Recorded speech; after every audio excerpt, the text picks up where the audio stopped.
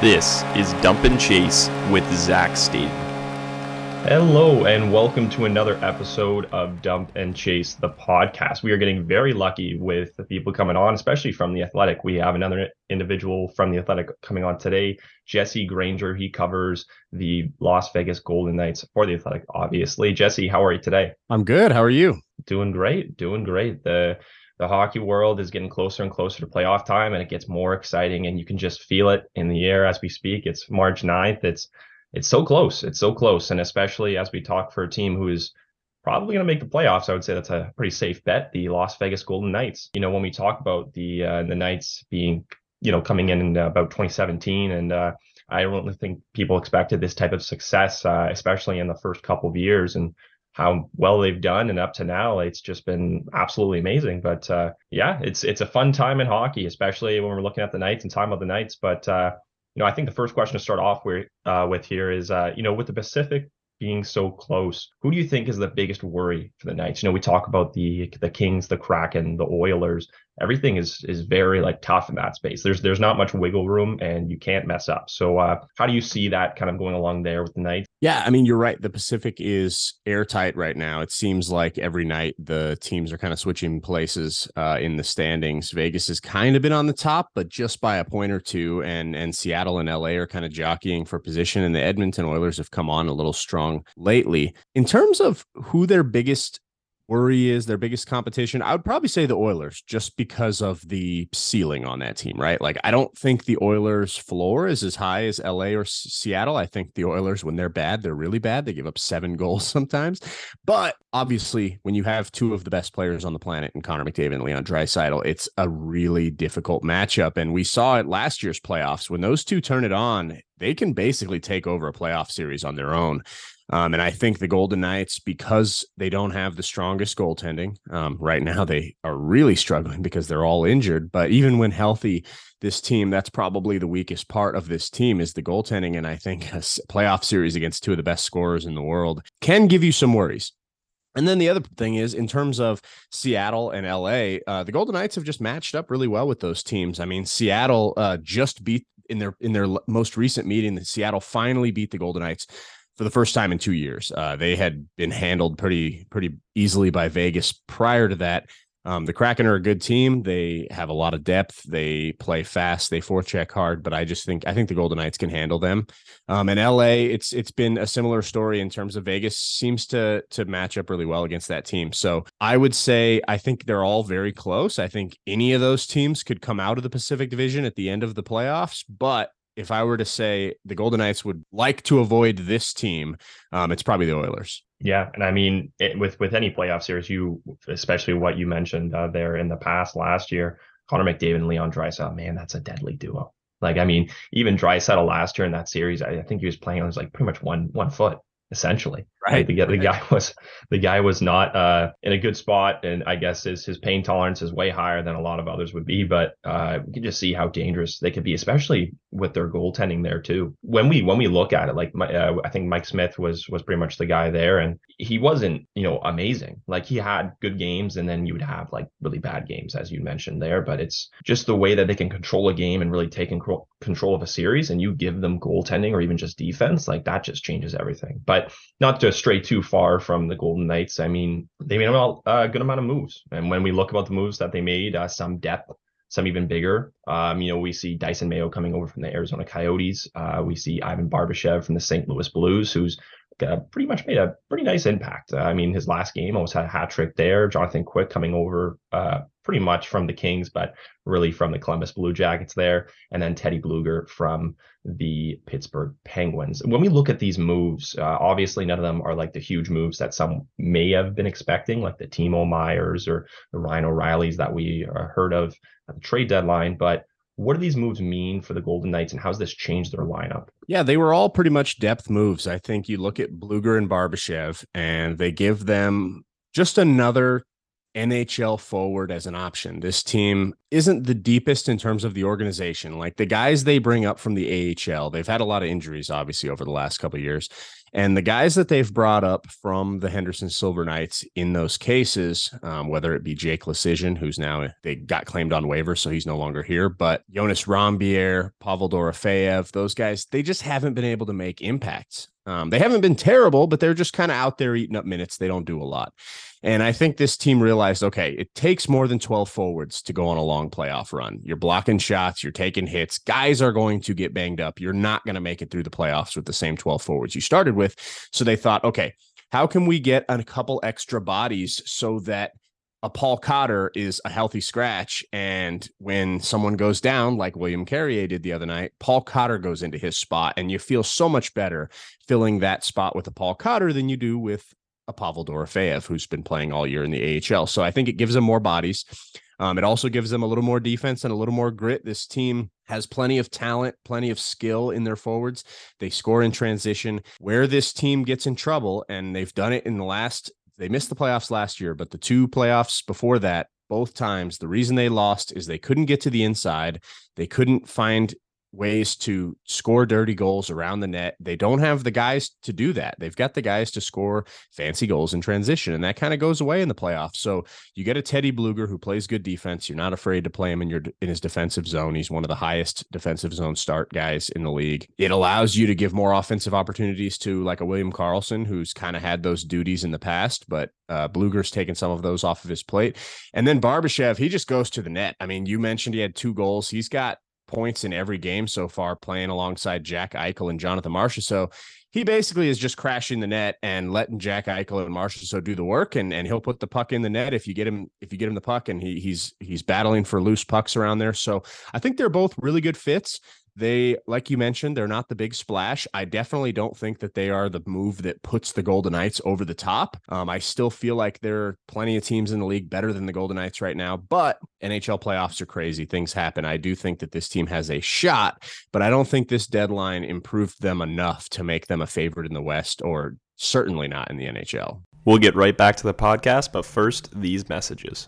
Most people say hockey is 90% mental, but rarely do hockey players work on their mindset and mental skills.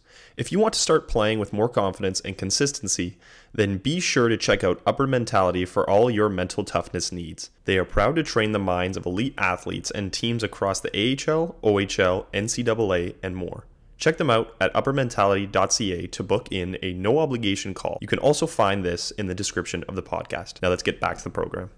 Yeah, I mean, when we talk about the favorites and then the names that kind of blow up into us, the first one is the Boston Bruins. I mean, the way that they've been playing, like it just for the Stanley Cup in general, not just the West, but I mean the Boston Bruins. But when we look over at the West, I don't really think there is like a solid front running team. Like there are teams that are better when we look at their roster, their lineup, the players that they put together. But it's very close. Like we see like the Colorado Avalanche, like they're getting better on like a good day. When they're all healthy, that is a very solid top 6, and that is a very good team. We see the Dallas Stars, who I think are being a little bit slept on just because of their record, but still very solid up front. Like, but I just don't think there's a team that's kind of like put themselves away. I guess not just in the standings, but has kind of like pushed themselves out, or at least not as of yet. Like we see teams like the Calgary Flames, or even the Edmonton Oilers, they had a really rough start. And even now, Edmonton is a bit better now, but the Calgary Flames have not been able to find their game really yet, whether that means, you look at the roster and who they brought in, or it's coaching or front management. We can always speculate about that, but it's interesting. Like, and I do think from watching the Golden Knights, I took an interest to them when they first came in the league. The way that they choose to build their team and how they build their team, I wouldn't say is not ideal to the common fan. They'd be very kind of like, oh, what are they doing? Like they're just kind of letting contracts go left and right. They're trading these players that they had from before. And I mean, we even saw that, from years before with Marc-Andre Fleury, and when he came in, and then when he was moved, people weren't happy about that. But you know what? I mean, you make those tough decisions, and at the end of the day, hockey's a business. So the Las Vegas Golden Knights have found a way to do it. And I mean, you win. So you do it that way and it works out. But with Mark Stone being out, obviously that the back injury, that's been a problem for him in the past. And that hurts the Knights. I think that would be an understatement to say that it does hurt the Knights. I think it's a huge kind of, blow to their lineup. But with his skill that he provides, he also provides leadership. And we saw that him being the captain of the team. And, from you being around the team, writing about them, just kind of knowing kind of like what's going on in that way and what you've learned in the organization, like what do you think it looks like in a common day for the Golden Knights? Who are those leaders that you've kind of like picked out? Who are those big guys? Now with Stone being hurt, who do you think should step up? Is it like a Pietrangelo? Is it someone like Carlson who's been there for a long time? Where do you see that kind of happening, especially with playoffs coming up? This team, that's like I just mentioned earlier, I don't think that they're really like I still am skeptical on this team in terms of its the chances of winning a Stanley Cup. And it's 100% because Mark Stone's back injuries. If Mark Stone was healthy, I think the Golden Knights are the favorite in the West, and I think they have a legitimate chance to win the Cup. But 2 back surgeries in 8 months, the team is hopeful that maybe he could return for the playoffs. But even if you get him back, I just don't see him being anywhere near the Mark Stone that you need in order to go on a run like that. So, and like you mentioned, his leadership, I mean, this team's not the same without Mark Stone. Last year, I think that's the single reason they missed the playoffs is not just his talent on the ice, but the team is just not the same without him. He's such a fiery player. Like, just nobody loves hockey more than Mark Stone. This guy, I mean, everybody jokes about how crazy he is when he scores goals or when other teammates score goals. He loses his mind. He just is. He brings the energy. He brings the work level. When the guy making $9.5 million, that's the captain, is working as hard as he does in practice and is working to back check the way he does in games, it sets a good example for everyone else. So I think that it's a huge hole to fill when Mark Stone's not in there. But having said that, this team has a lot of veteran players. I mean, you mentioned a couple, Pietrangelo, Riley Smith is a big team leader guy. Like, he's not loud. He's kind of the quiet type.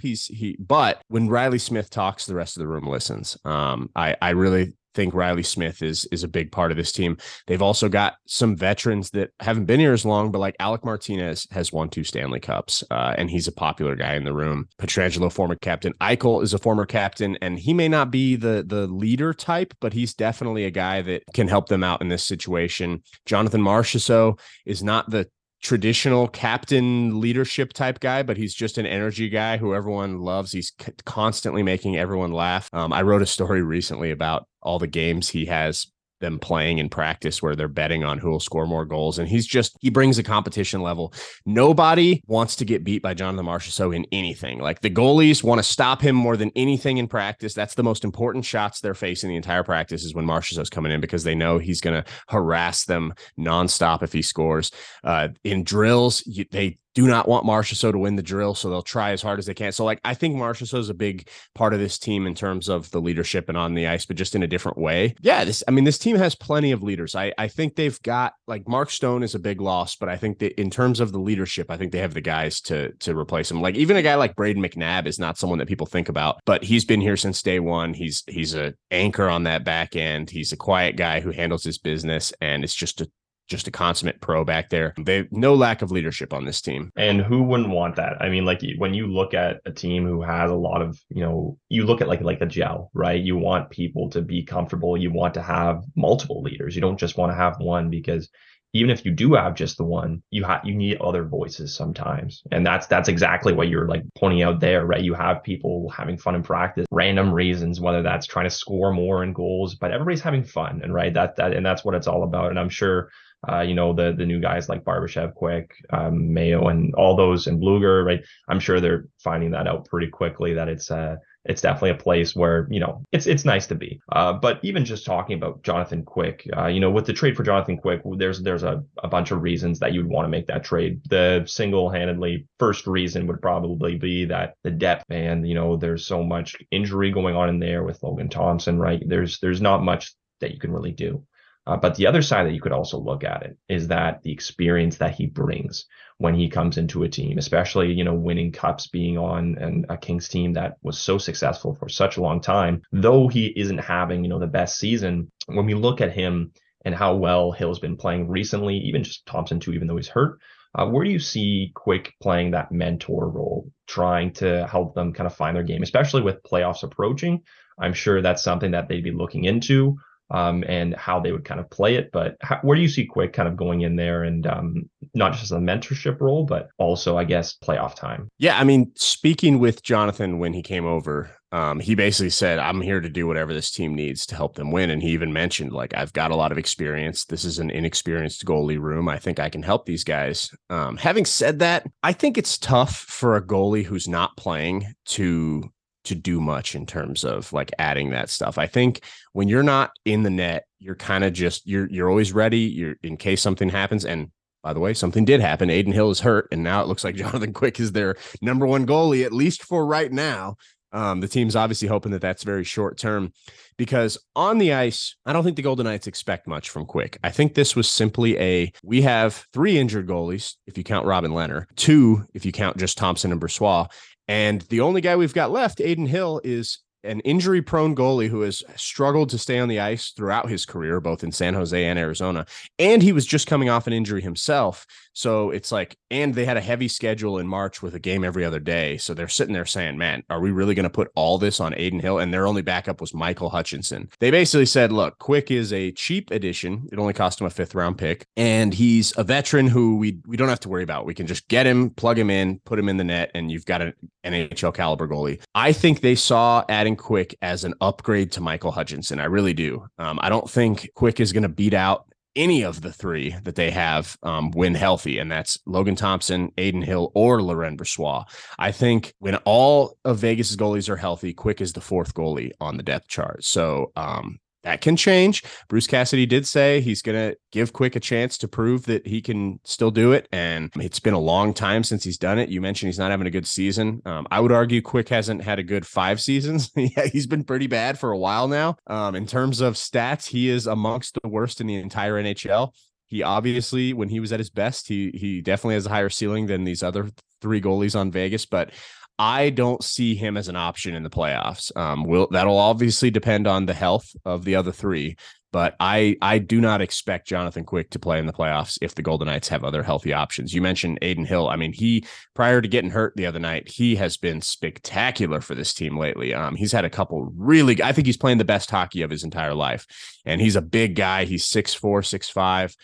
He stands tall in the net. He moves pretty well for a guy his size. I mean, people have had high hopes for Aiden Hill. I mean, when he was in Arizona, people thought maybe he's one of the better young goalies in the league. San Jose gave up a 2nd-round pick for him, and he just kept getting hurt. So the Sharks kind of gave up on him.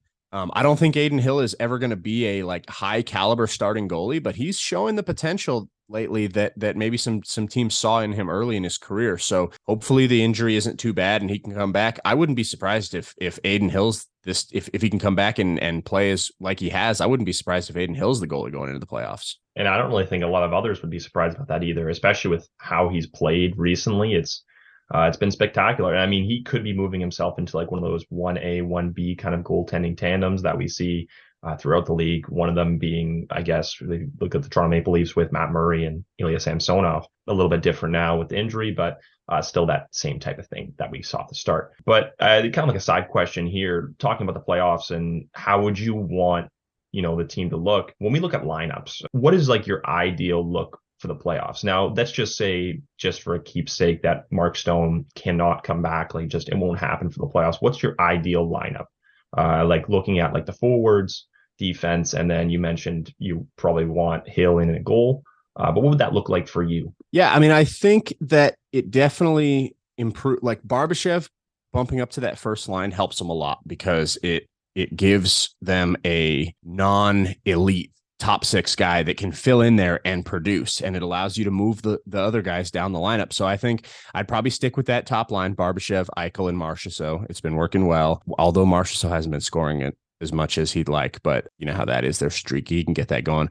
The second line right now, it's been William Karlsson with Riley Smith and Michael Amadio. But I think if Nick Waugh comes back and is healthy, he's currently injured with lower body injury right now, and it doesn't look particularly close to coming back, but I do think they expect him back by the playoffs. So I'd like to see. Waugh has mostly been a 4th line guy this year. Last year, when Riley Smith got hurt at the end of the year, they bumped Waugh up with Karlsson and Marchessault, and he had his best season of his career. He scored like 15 goals, and he got a pretty nice contract out of it. And then this year, because they've been healthier, he's been kind of relegated to that bottom 6, that fourth line role, and he hasn't produced offensively. The offensive flashes that they saw last year have kind of disappeared as he's playing on more of a checking line. So I think, and like Cassidy has mentioned, wanting to see more offense out of Nick Waugh. So I'd like to see Waugh bumped up with Smith and Carlson to see if they can get some more offense out of him. And he provides, similar to what Barbashev does for Eichel and Marchessault, just a big net front presence. I think Waugh can do the same thing for that line.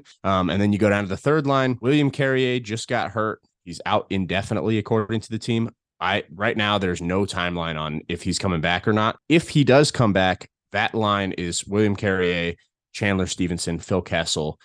They've been searching for a combination that works with Kessel all season, and they found one in that with Carrier and Stevenson. That line was working really, really well prior to Carrier getting hurt. So I don't see any reason to change that. I think Stevenson and Carrier are two of the fastest skaters on the team. They can kind of fly around Kessel, who's a really cerebral guy. He can make good plays. He sets them up. And then Carrier is that net front guy on that line. And that leaves you with the fourth line of Brett Howden, Teddy Bluger, and Keegan Colasar.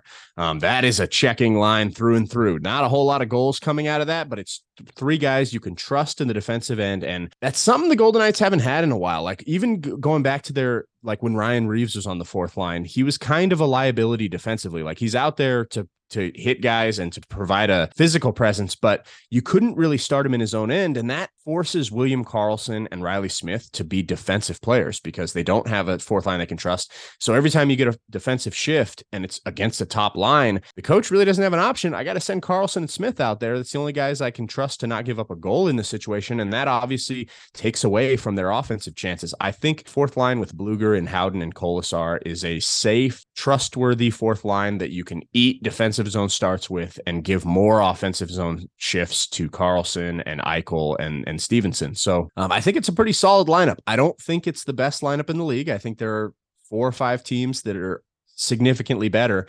But I think the Golden Knights' biggest strength is probably on their blue line. So I guess their forwards don't have to be the best, but I think it's a solid lineup. It looks a whole lot better with Mark Stone in there if they can somehow get that. But yeah, it'll be interesting to see how it works out, especially with Carrier too. And as we talk about this, the Vegas Golden Knights currently sit with 38, 20, and 6 on the season. So not too shabby, first in the Pacific. So I mean, sitting pretty well, but as I mentioned at the start of the podcast, very close, 82 points tied with the Los Angeles Kings, game in hand. But just to finish off the podcast here, I always like to ask, writers and people around the team, but what is your favorite story from writing, reporting, et cetera? Like what's something that sticks out to you in the time that you've been able to, be fortunate enough to be in a position like this? Like what's that story that kind of is the one that you'll always remember and you'll tell somebody because it just made you smile or whatever that way. Yeah, I mean, I've had a lot of good ones. Covering this team has been a lot of fun over the last 6 years. I think the coolest thing that I've gotten to do when I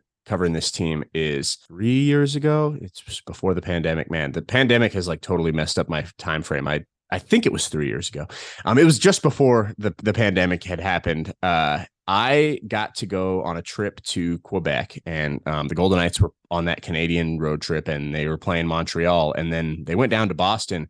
And instead of following the team down to Boston, I stayed up in Quebec, and I got to visit Marc-Andre Fleury's hometown, a tiny little town called Sorel-Tracy in Quebec. And it's all French speaking, like not a word of English spoken in this town. And I do not speak French at all, but it was just such a cool experience.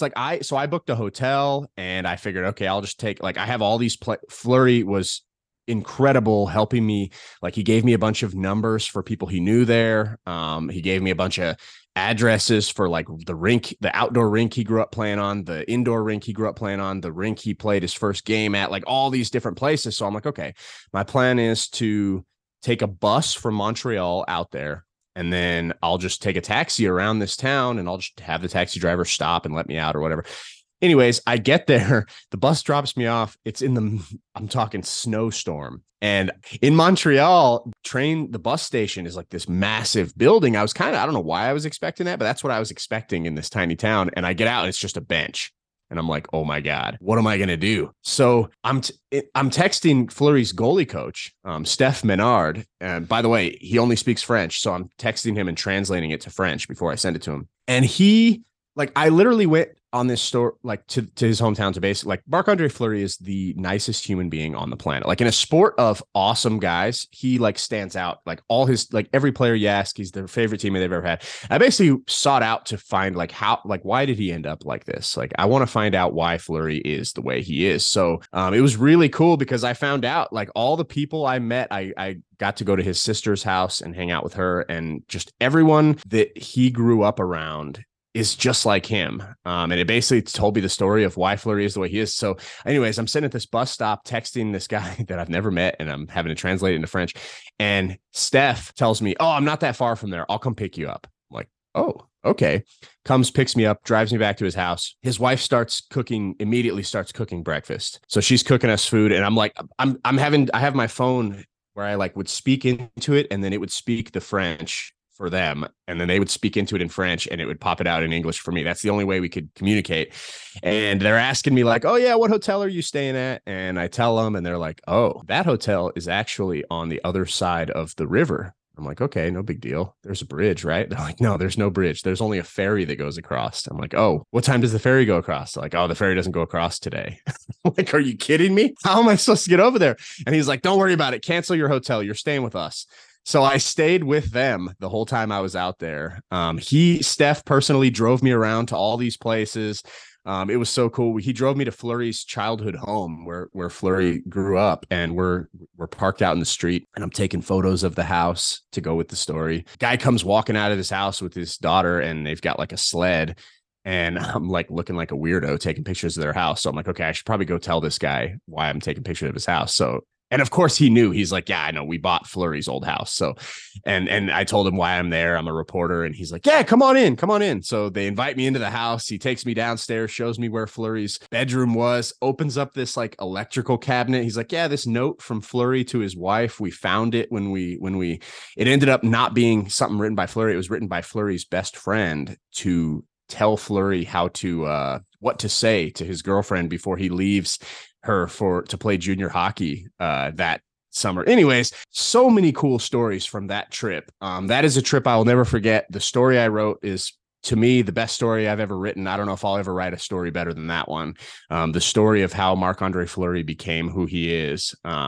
And just so many cool things. I didn't speak a word of English to anyone the entire time, and still had like the coolest experience. It was a lot of fun. So that is the reporting on the Golden Knights. That is the thing I will never forget. Talk about an unreal story. My word. Like that, honestly, I talked with Michael Russo before. That might top his, but he was pretty good. But like that's like impressive. Michael's been doing this a long time. I do the podcast with Michael on Wednesdays, so the Athletic Hockey Show. So I know Michael really well, and he's actually doing this quite a bit. So he and I know each other well. He has got some stories, man. That guy, he's been doing this for so long. I hope one day I've got as many stories as Michael does. I will say the one that he had with the Parise story was pretty cool. I don't know.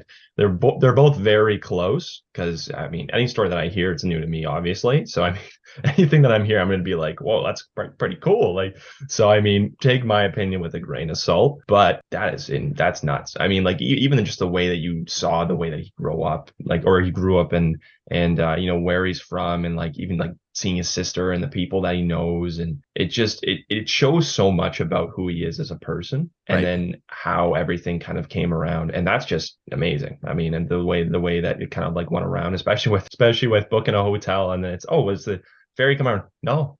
Oh, I was totally screwed. Yeah, but again, everyone that I met was so nice. They were all a bunch of Marc-Andre Fleury's, so it worked out. A town full of Marc-Andre Fleury's, that is probably a town that you would never want to leave, because everybody would be insanely nice. I mean, when we talk about you know, hockey and just the stories that come from it, it's truly a game that's beautiful, and I'm glad that it's growing to more places and to more people, and from the grassroots we see it into the more that it grows.